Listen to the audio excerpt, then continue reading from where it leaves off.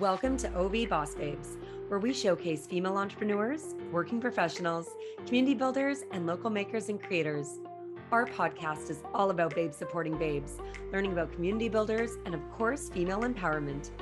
Get inspired to the only podcast in the Ottawa Valley that showcases local babes in our community, and join our tribe of boss babes where everyone is welcome.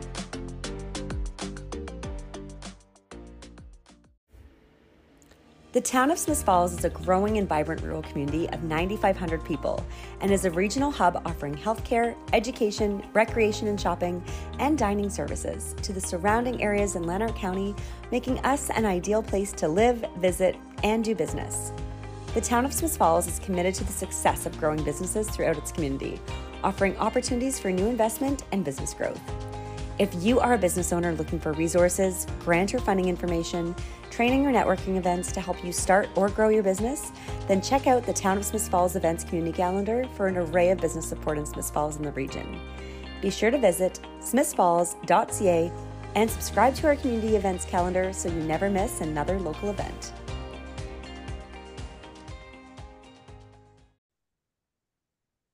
Hello, and welcome to the OB Boss Babes podcast.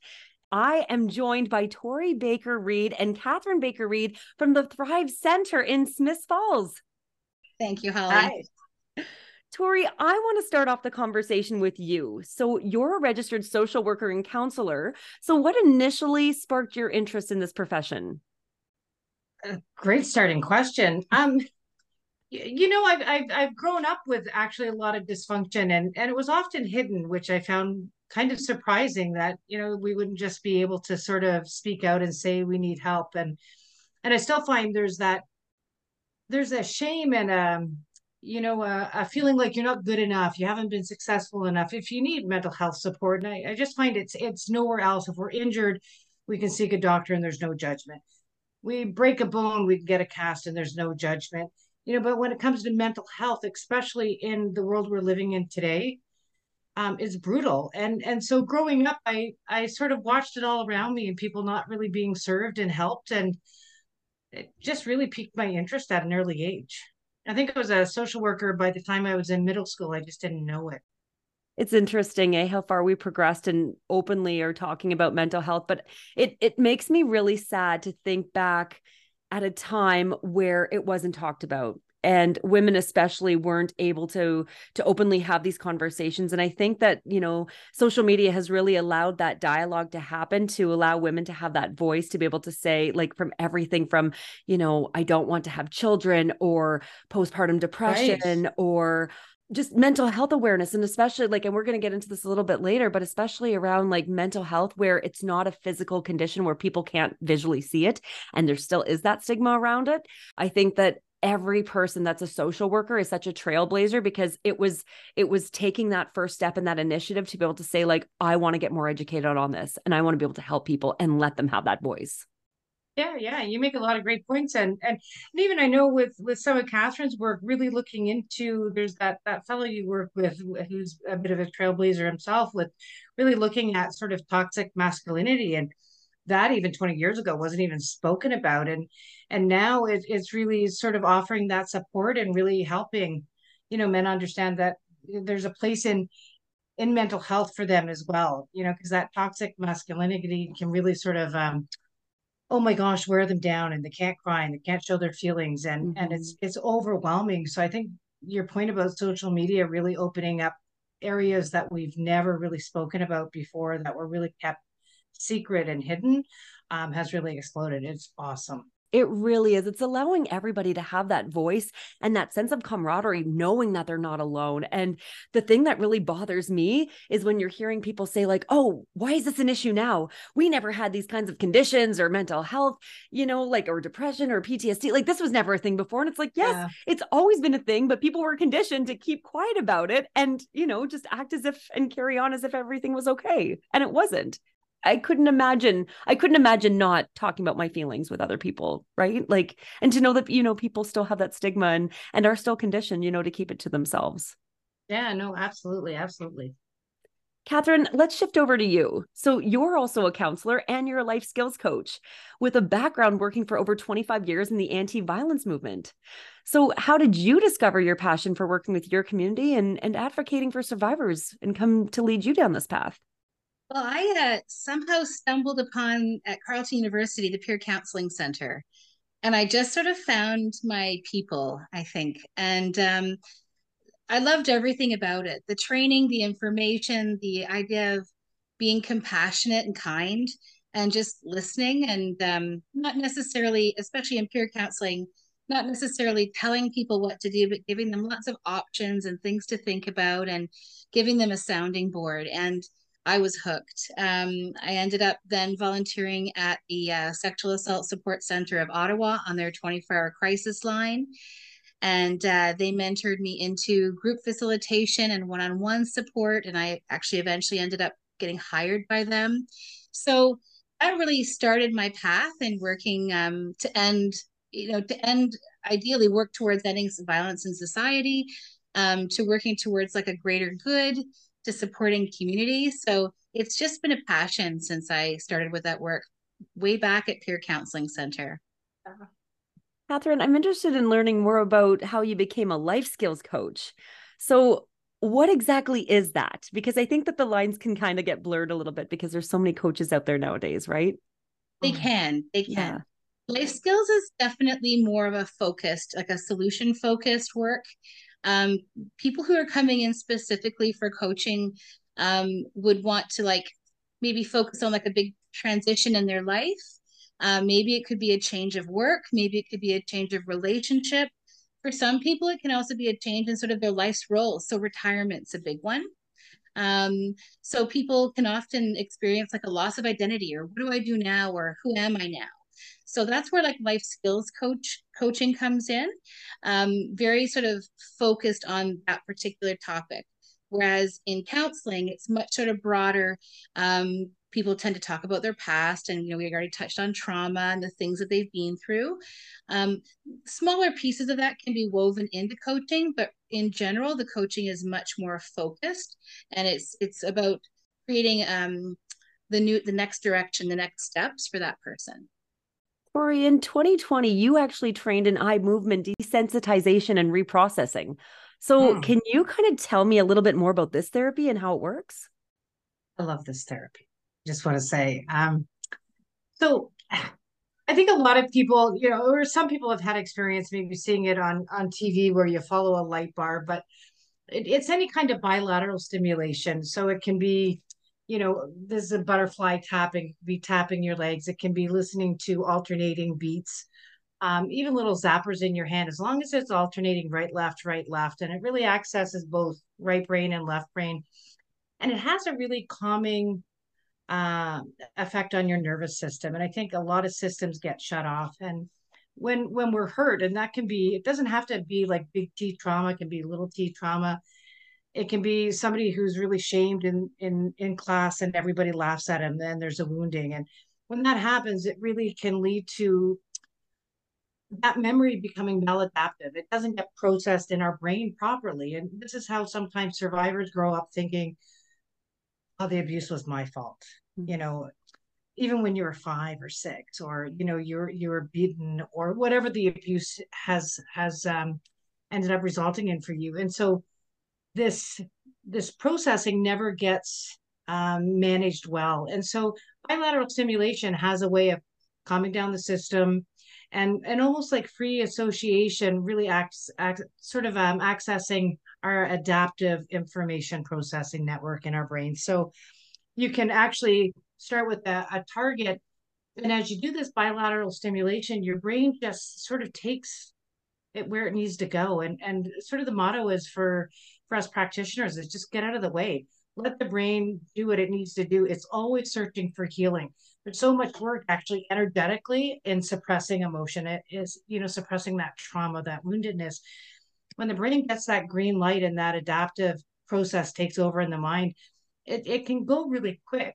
There's a lot of steps before we get to there in terms of history taking, assessment, really helping people understand what the process is. But once that brain gets activated, very quickly those adaptive parts take over. And so you often have moments with clients where they'll be like going through sort of hard memories, and then something clicks and they're like, the adaptive part kicks in and they're like, oh my gosh, I was only 5. Like, how could he? Or, even if you've witnessed a natural disaster, you have a fear after a car accident, you do this bilateral stimulation and you get all of the agitated systems to calm down and let that brain sort of go and do what it needs to do.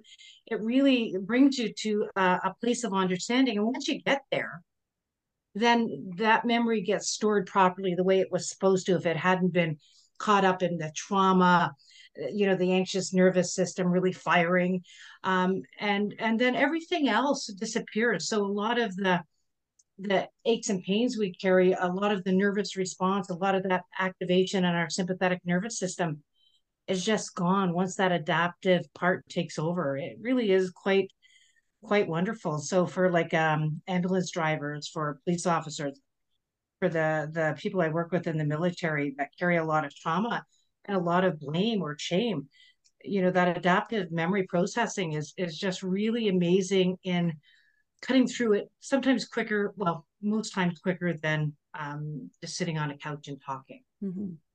Yeah. It's honestly such an interesting aspect of your career. When I'm trying to like even try to put myself in someone's situation, I mean, I can't as a child, like, to think that you would go through something so traumatic where your mind is still developing, and nobody should ever have to experience like any kind of trauma as a child. And so how I think of it is that if that happens, their mind is still molding and developing, and so they don't know really where to put that memory. And so how I see it is that they're taking this memory and they're storing it way back in a file. Well, it's going to collect dust over the years and they're going to forget about it. But how does it start to resurface, and for them to kind of start putting those pieces together, being like, something happened to me, like I can't really access that file. I can't remember. Maybe I've lost the key or something, but I know that something traumatic happened, but their memory can't recover that. So like, how do you like bring that file to the forefront? Yeah, a lot of ways, because I mean, sometimes trauma is pre-verbal. I mean, you don't have the words yet, you're so young, but you might have a somatic feeling, or something happens and you're suddenly afraid. So we can understand it really with veterans, right? They hear a car backfire and boom, they're on the ground like they're back in Afghanistan, and we can sort of go, oh, I understand. But we don't have that same compassion for ourselves. And a quick example, and it doesn't have to be, again, Holly, big T trauma. There's and I'm not disclosing any personal information. This was actually brought up in one of the EMDR trainings. Young boy playing on the stairs. His ball was his prized possession. Steep stairs. It ricochets off the wall. It's going down the stairs. 4 little-year-old goes barreling to the top of the stairs. Mother just happens to come out at that time. Panics, grabs him, gives him a spanking. The only spanking he's ever had in his life. Um, and that memory didn't get processed. And so later in life, and he never even really thought about it. In therapy, they probably covered out physical abuse.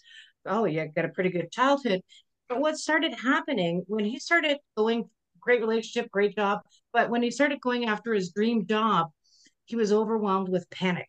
That silent program, that unprocessed memory, as you put it so well, got activated, and he started having these panic attacks. He felt like he was in danger, and the simple connection through EMDR, when and we started with that present memory. What's the panic? Well, we as EMDR practitioners, it wasn't my file. So he starts the bilateral stimulation and just keeps going back, and came back to that memory. And what the connection was when he started going for that dream job, just like when he was going for that ball, that prized possession. It was that small of a connection, right? That locked that memory in. So sometimes we're dealing with things that aren't necessarily big T trauma, abuse. Again, they can be woundings in little ways of, again, being singled out in the classroom, being teased for stuttering, for getting an answer wrong, for any number of things. And so EMDR has a way of, just once you start activating your brain, that free associate, it just starts going back through the channels and gets at those memories. And so once that was uncovered for this fellow, again, what needed to be processed properly was processed. It wasn't even about the spanking. It was the connection between I'm going after what I want. And now again, that same feeling of excitement, I'm going after this dream job, boom. And the past comes on him, that panic, being grabbed by his mother, the fear of being spanked. But for him, it's just an emotion. And our brain doesn't say, hey, adult person, this memory's just been triggered. So you're going to feel this panic that you felt. You're going to feel this, this, and this. Just breathe through it and it will be gone in a minute. But because we don't understand what's been triggered and why we're suddenly feeling so scared, which so many survivors go through, you don't understand what's happening. It kind of feels almost like you are going crazy. Like, I don't understand where this panic is coming from. So a lot of survivors, a lot of people come in because they started having panic come up or anxiety and they have no way of understanding where it's come from. They don't know what's been triggered. So EMDR is really great at really helping people chase that back and find what we call the touchstone memory that started it. Now, what does the repair and recovery process look like once that memory is accessed? It's pretty awesome because once you're there, again, there's such a recovery of that memory. Again, not necessarily memory; it can be a somatic as well. So you've found that memory, and then you actually very much the same way as you're doing the bilateral stimulation, you would add in what should have always been there. So if we're working with somebody and we start with a negative cognition, what's the belief they have about themselves? If we're with this boy, what's the belief? I could never get my dream job. I'm not good enough. Mm-hmm. That's his negative cognition. What would you rather believe about yourself? Do anything I want. Okay, so now we've processed the memory. We've figured out what the touchstone memory is, and now we tap in that positive memory of I can do whatever I want. And so that's the installation part of the EMDR. And so once that memory is in that sensation is installed, it usually is an easy transition from just not experiencing anymore any of the discomfort. Because again, the memory's been processed and put away in the way it should have been back when the situation happened, or the wound had happened, or the trauma happened. Does somebody ever really recover from PTSD or traumatic events? I've seen it over and over. And I mean, EMDR has been so fantastic working with, again, survivors, people, again, that have witnessed, horrible trauma, war.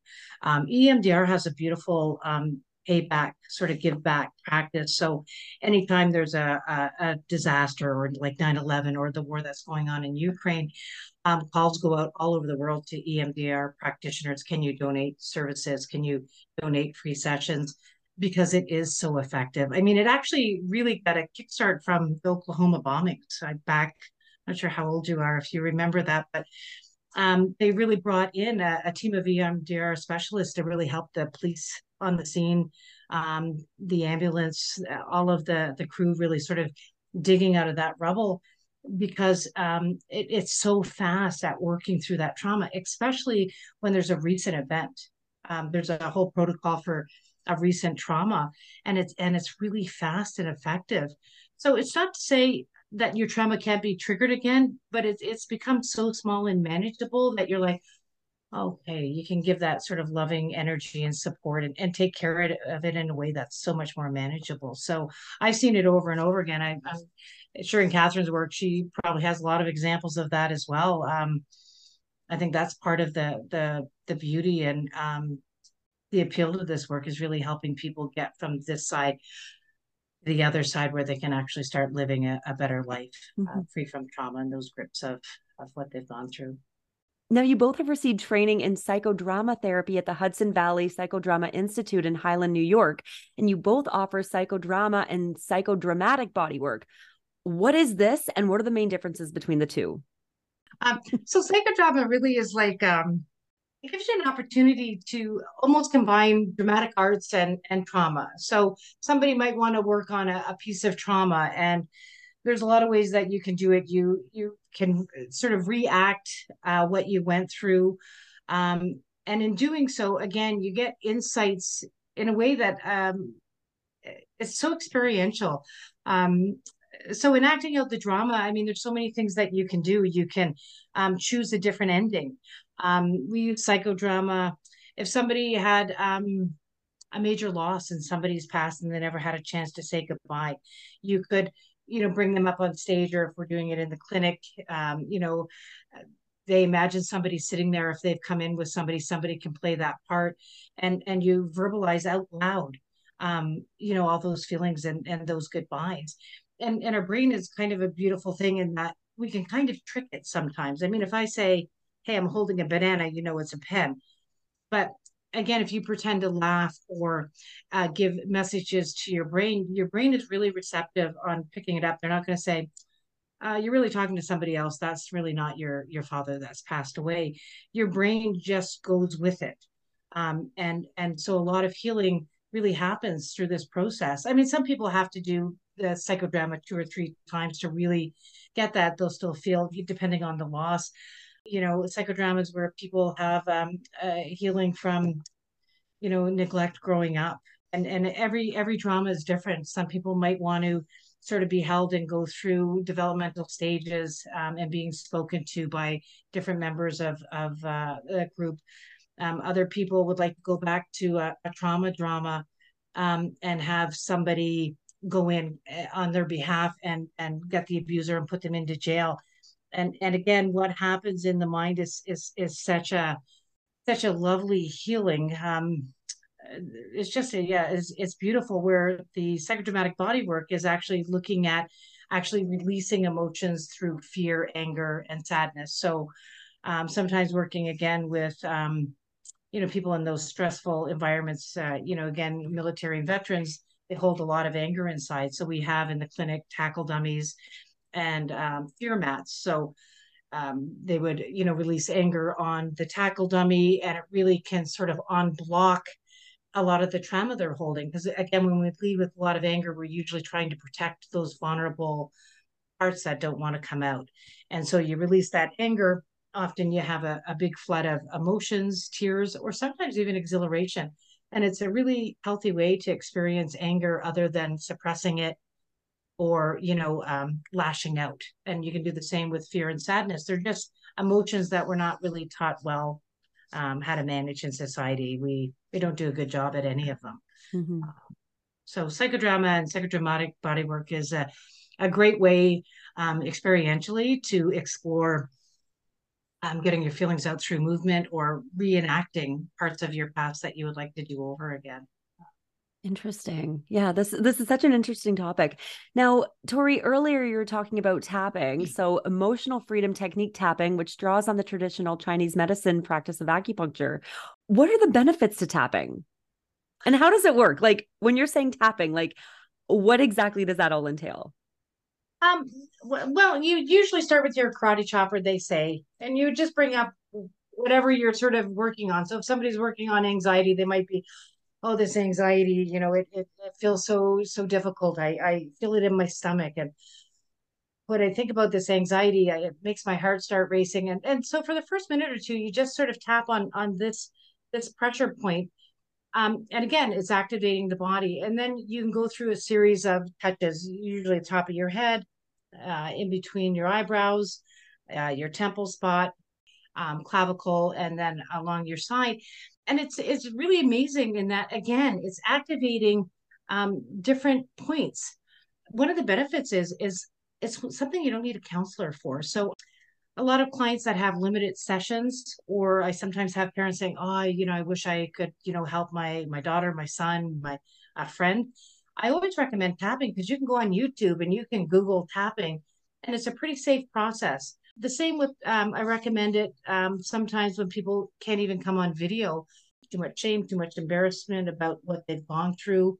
Again, a lot of that's my fault. I can't talk about it. So you don't have to talk about it. You don't have to talk about it until you're ready or ever. But you can go on to YouTube and Google tapping in recovery from sexual abuse, tapping in recovery from, oh my gosh, from cancer, from depression, from anxiety. You can tap for confidence. So far in the past several years, I've never Googled anything for a client that they're working on, tapping plus whatever, Mm-hmm. and it's come up empty. So one of the great benefits of tapping is anybody can do it. If you're low on cash or you don't have money, you can tap every day. You can tap several times a day. It's like a little mini counseling session. And again, very much like EMDR, tapping started using war vets and sexual assault survivors. Um, with some of the Vietnam vets stuck in traumatic memories for like 25 plus years, and 2, 3, 4 tapping sessions, they started to sleep through the night. I mean, their wives were calling the VA office going, I'm not sure what you're doing, but he hasn't had a nightmare in 3 days. And I've listened to him scream for the past 25 years. So whatever you're doing down there, keep doing it. And so again, I think we have to really think about healing as inviting the body into the process more. Because when we're just talking, as we're doing now, we're kind of using the very tip of our brain, that frontal cortex, but where we store memories, where we store wounding, where we store trauma is below there. And so any way that we can invite the body into the process, getting up and acting it out, tapping, bilateral stimulation, I think it's the way of the future. And I think we're just at really the starting point. And there's some trailblazers like, again, Gabor Mate or Bessel or Peter Levine that have really brought the science and the medical lens to it. And finally sort of giving some of us old school practitioners the green light and finally the validation that what we're doing is right on point, because we do have to, invite the body. Like they say, the body remembers when, and the body keeps the score. And that's the way of the future. I think more and more we'll see it more and more, these kind of interesting modalities being the norm. Hey babes, thanks so much for tuning into this week's episode of OV Boss Babes with our guests Tory and Kathryn from the Thrive Center in Smiths Falls. We're going to take a quick break and hear from our sponsors, but stick around because we've got lots more to talk about. Blackbird Medicines is a social enterprise that empowers others to heal and thrive, offering one-on-one community healing justice consultations that are inspired by Kokum, Bashya, and Grandmother Moon wisdom through workshops and private events, mentorship, and custom programs tailored to your organization's or individual needs. Blackbird Medicine is proudly 100% First Nation owned and operated on the unceded territory of the Algonquin Anishinaabe. Learn more by visiting www.blackbirdmedicines.ca. You can find them on Facebook and Instagram.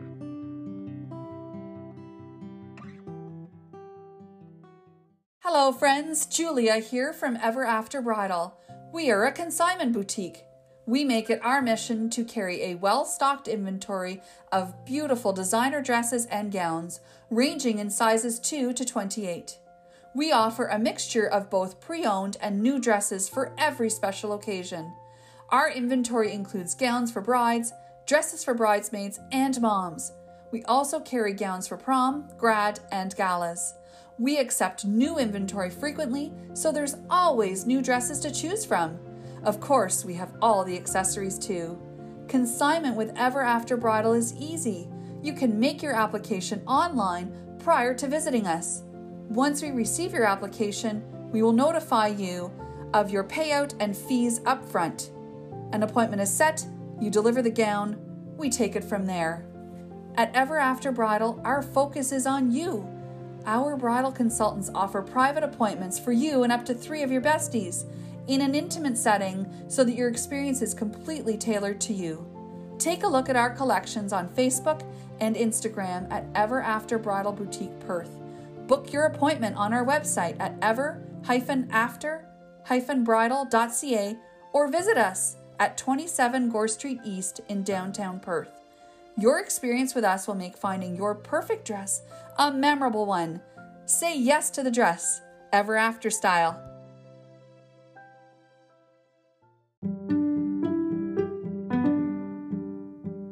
You're listening to the OV Boss Babes podcast with me, your host, Holly Molinar. Now let's get back to the podcast. So in order to take the first step to therapy, we really need to be that self-advocate for ourselves or for others who don't have a voice. So for a child, for example. So when a child is going to a parent or a trusted adult and is saying, someone is hurting me, and we need to have that self-advocacy part in ourselves to be able to vouch for ourselves, to be able to say like, I'm waving my white flag. I need some help, but I need to be able to be taken seriously. So how do you encourage patients and even the general public to be able to say, you need to be your own self-advocate so that you can get the help that you deserve? Because we're not mind readers. We don't know what you're thinking. We don't know what's going on, but we need to be able to find someone that we could trust that's going to listen and be there for our support system and to be able to help us get on that right track. I think sometimes just speaking about it, and one of the great things that I'm seeing more and more, and that I'm hearing clients sort of say, I started with the distress line, or I started with the suicide hotline, or I started with, again, at the sexual assault center, they support center, they have a crisis line. And so, sometimes it's just being able to reach out and talk in a way where you can really feel heard and validated for what you're experiencing. Because sometimes that's the starting point. Is it's too hard to call up and make an appointment and come into a clinic, or to do what we're doing here online. It is like it's too much exposure. So how can you become aware of the resources? And there's a lot of great crisis lines out there that are great starting points, and even like Kids Helpline, or there's now some hotlines for the 2S LGBTQIA community as well. And so I think that's a starting point. Is I think when people reach out and they receive that sort of compassionate voice on the other end of the phone, sort of saying, "Oh yeah, no, I understand. That sounds really hard. How can I help?" It's a way of just developing your voice. That would certainly be a great starting point. Kathryn, I don't know if you want to. No, I think Tori, you did a great job with that. I think the other piece too is that all of us around people who might be vulnerable or who might be young, like normalizing it, talking about our feelings, and saying to people, it's okay to tell me if you're finding this hard, or checking in with young people on how they're feeling in general, and going deeper than, yeah, I'm good, it was fine, right? Like just really encouraging those conversations and saying, well, did anything happen at school today? Was there anything today that maybe made you feel uneasy or was hard for you to watch? So just starting those conversations, and I think even between friends, checking in on a deeper level, and saying to someone, it really looks like you're having a hard time. Is there anything that maybe either we can talk about, or, do you want some support in finding services? And I think the more that we do that and have those conversations, the more that people will feel able to reach out. That's so well said. Now, counseling is such an essential tool for dealing with a wide range of mental health issues that can affect your life, your routines, and well-being. And seeing a counselor helps to recognize your feelings and experiences and learn useful remedies to cope with anxiety, build healthy relationships, improve your well-being, and strengthen bonds with family and friends. And counselors and therapists, they do come highly recommended, especially more than ever when people are pushing for mental health awareness and being mindful around people struggling. But should we all be seeing a counselor, even if everything in our life, in quotations, seems fine? Well, I don't know if we all have to see a counselor per se, but maybe kind of linking to what I was just chatting about, we should all be maybe having deeper conversations with safe people in our lives, right? I think a sounding board and getting out of our head is always a really good idea.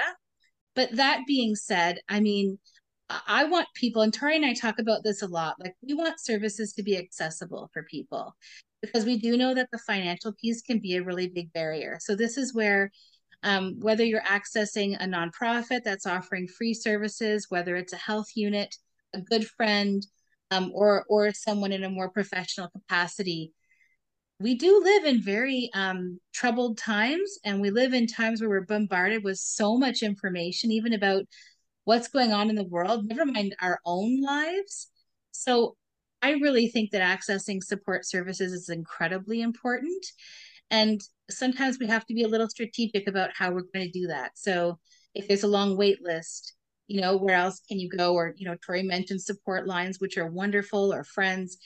But I do think that it's important that we all check in with ourselves. There's a lot of competing and conflicting information out there telling us our lives should be blissful and they should be so happy and everything should be great. Why doesn't my life feel that way? And life is hard. And it's okay. It is hard for all of us. It's complicated for all of us to navigate. So the more that we're all just talking about that, and we don't always have to be shiny, happy people all the time, I think I think that's really important. Mm-hmm. Yeah, no, for sure. I'm more yes, and I think everybody. I don't think anybody ever escapes wounding. A lot of people I work with, we end up going back to the schoolyard and those woundings that happen. Whether you're watching somebody be bullied, whether you couldn't stick up for your friend, whether you felt you had to participate in it because you just wanted to fit in so desperately. There's so much wounding that happens. And then everything going on in the world. I mean, with the wars and teens and youngins really being so upset and rightly so about the state of the world and the climate and what's happening with the world. And I think we just live in traumatizing world. So I think whether people want to or not, I think everybody could benefit from counseling.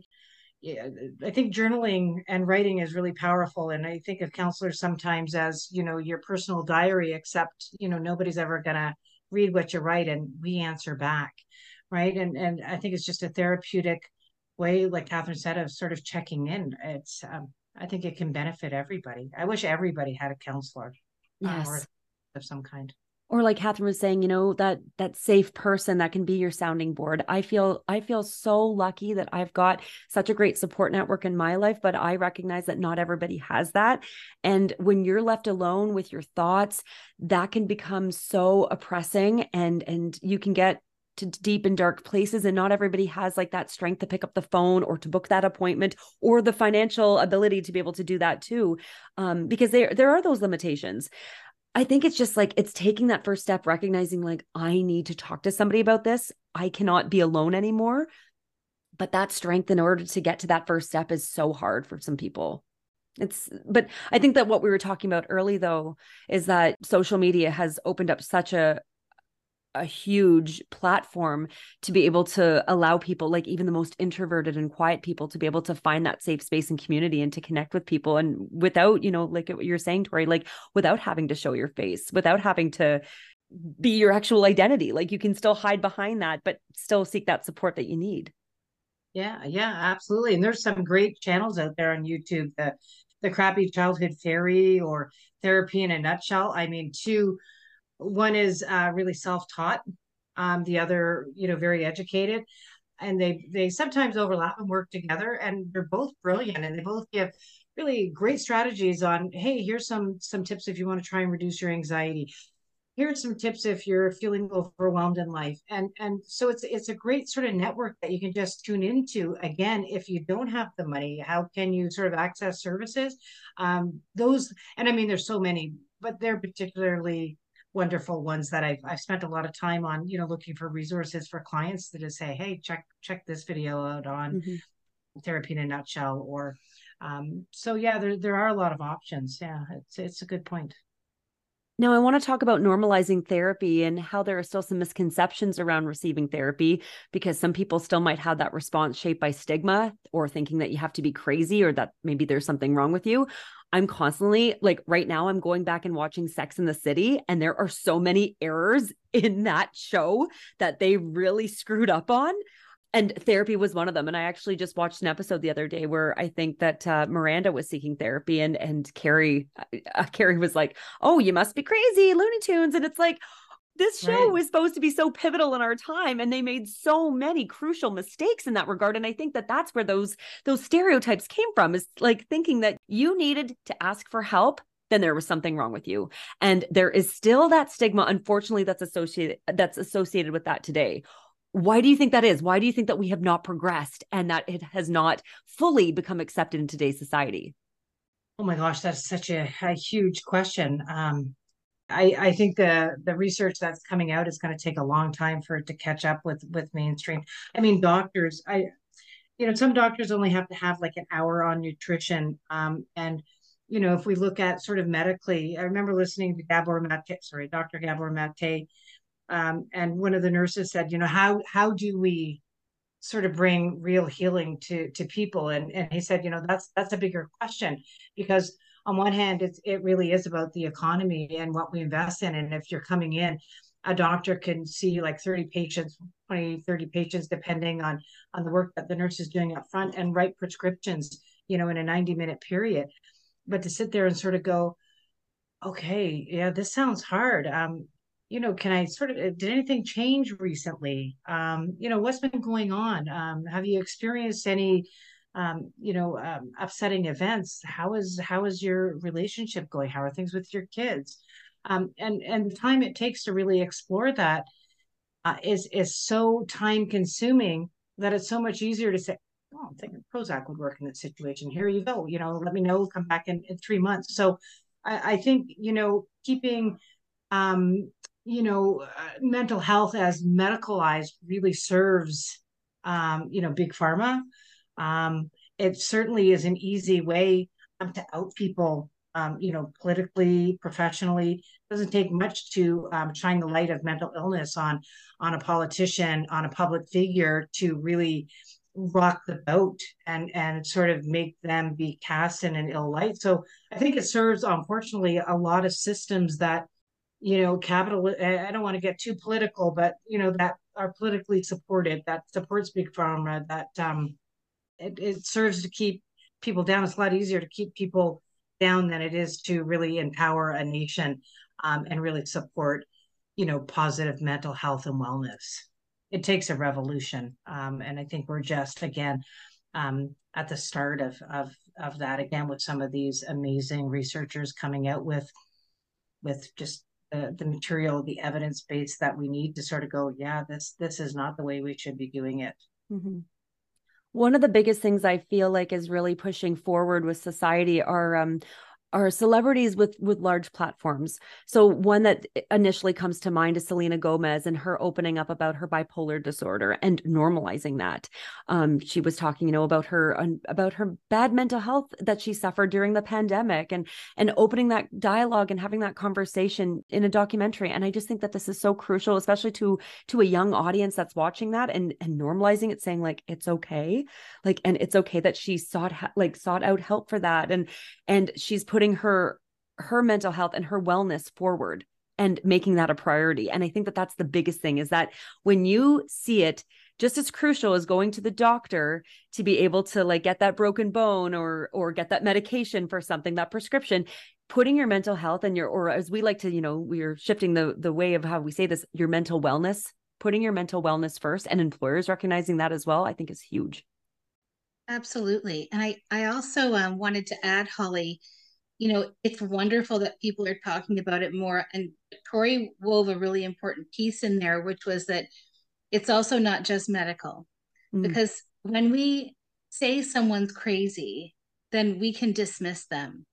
And so there's less accountability. We don't have to, Troy talked about systems. So if a survivor comes forward and is really upset about being harmed, people will say, well, look, they have post-traumatic stress disorder. Notice the disorder, right? It's being medicalized, as opposed to saying, actually, this person's really been hurt. And so we need to look at what happened to cause that harm as well. And there's a lot of interesting schools of thought around how many people are actually bipolar versus how many people are traumatized. And I think this is where getting help and getting support is great, because people can start to take apart what might be a chemical imbalance, but that tends to be on the rarer side of things, versus what might be what we call trauma-informed lens, where we look at sort of what happened in your life that led to this. And both are valid. It's just important to look at both. But you're right, it's so important that people keep talking about this, because that's how the healing happens, is it comes out into the light rather than being suppressed and people being just pushed off the margins and dismissed. Kathryn, you make such a great point. And this actually like kind of triggers something in me where I'm thinking about shows like Maury, Dr. Phil, where this just makes me so angry. They would spotlight people and say like, on the next episode of Dr. Phil, this woman has multiple personality disorder. And I think you're right, Kathryn, like removing the term disorder or like disability. Like my daughter was recently diagnosed with autism, and I hate that, ASD, you have that disorder part. No, she's on the spectrum. She's just operating at a different level. Like I hate the word disorder. And Kathryn, I love that you touched on that. Like remove that word from your vocabulary. And again, like let's normalize things that they've just gone through something traumatic in their life. Like, and I think that that's why I think that's actually amazing that we have changed, that medical history has changed that specific condition from multiple personality disorder to now dissociative. I can't remember that dissociative exactly. identity disorder. Thank you. Yes, yes. And I'm like, you're right. that's because if we label people, we don't have to change anything. But if we say, like with your daughter, she is neurodiverse, we need to shift how the world, supports that experience, rather than going, you have a problem, you go figure it out, you go get fixed, right? It shifts the responsibility from the individual to the whole community, the whole system, on how do we make a world that is more welcoming and more supportive of someone who's neurodiverse or someone who's been through something really terrible and just needs support around it, but is still a really important and vital part of the community. And just removing the non-judgmental aspect. One thing that a girlfriend actually told me is be curious, not judgmental. And I think that that's such a great mentality to move forward with, because instead of like looking at someone and being like, why are they locked up in a room during a family dinner? Why are they not socializing? Well, maybe they're dealing with something. Maybe they're going through some anxiety, and that is how they deal. Like they decompress, they're going to recollect themselves, and then they're going to come back down. And I'm just kind of like referring to like to things that are happening in my own family, instead of everybody being like, pss, pss, pss, pss, like what's wrong with so-and-so? Like, right. But like having these conversations and someone being that advocate to stand up and say, well, maybe they don't deal with social situations that well. Maybe during the pandemic, put them back a little bit, and they're trying to like learn how to do it. Or maybe they just don't do well in social settings, and that is okay. And I think that like, again, we as parents, we as women, we as people are trying to like normalize things and understand people individually and be respectful of that. I love that, to be curious rather than judgmental. Right? I know. I wrote it down. I think that's a new bumper sticker. Yes. Curiosity, not judgment. Right? Yeah, lovely. Yeah, that's right? awesome. Yeah. Thank you for that. I might end up on our website. We'll give you credit, Holly. There we go. So as we're kind of closing in on our conversation, folks, how did the two of you initially meet? Because I really want to get into this, which is probably one of the first questions I really should have asked you. And where did the idea to forge your backgrounds and skill sets together come to creating the Thrive Center? Well, you know what? Tory and I both went to Carleton University, and I brought up the Peer Counseling Center earlier. We're both volunteers from the Peer Counseling Center, and that's actually where we met as student peer volunteers. And we rather fell for each other. And we've been together since 1995. Aww. And married since, married now for over 10 years, but together for 28. And we've always worked in the helping and support world, right? Like, so we've always, Tory worked as a social worker for more than 20 years, me as a counselor and working in the anti-violence movement. And when we made the big change to come back to the Ottawa region, we had the option to go back into mainstream employment or, work for ourselves. And so this has been a great adventure, a great journey in entrepreneurship and in creating a space that we wanted to, really represent our beliefs and our values and our skills. So it's exciting. It's a big step, right? To launch a business and to take that chance. And we've been really fortunate in that we do have a good, flow of people coming in, especially on Tory's side of the business. But yeah, this is sort of our next sort of big step as a couple is having the Thrive Center. We launched last fall officially, and it's picking up speed, and we're really grateful to the community, and really grateful to be doing the work that we love. There's always a need for counselors. There's always a need for therapists, and there's always a need for people to seek that mental health support. And so I think that this is great work that the two of you are doing. And I'm really glad that you guys merged together and found each other and decided to embark on entrepreneurship and go into business together. How has it been so far, by the way? Awesome. I'm excited. I love it. I really do. I love EMDR. I'm training for, within integrative family systems, which I just think is just a beautiful marriage, as Kathryn and I are. Our skills really complement each other. But I think the next step forward to add to the business is Kathryn's launching some late fall groups, which again is another affordable way for people to access service. And I love group work. But it's felt really, really amazing. I really like the diversity in the people I work with. from everybody from, government again to military to veterans to, again, a lot of people in the 2S LGBTQIA community. It's really been opening to everybody. A lot of people say, well, who do you work with specifically? Because some people just work with people with anxiety disorders, or people that just work with, I just work with this category. And I'm like, I really love the diversity of working with everybody.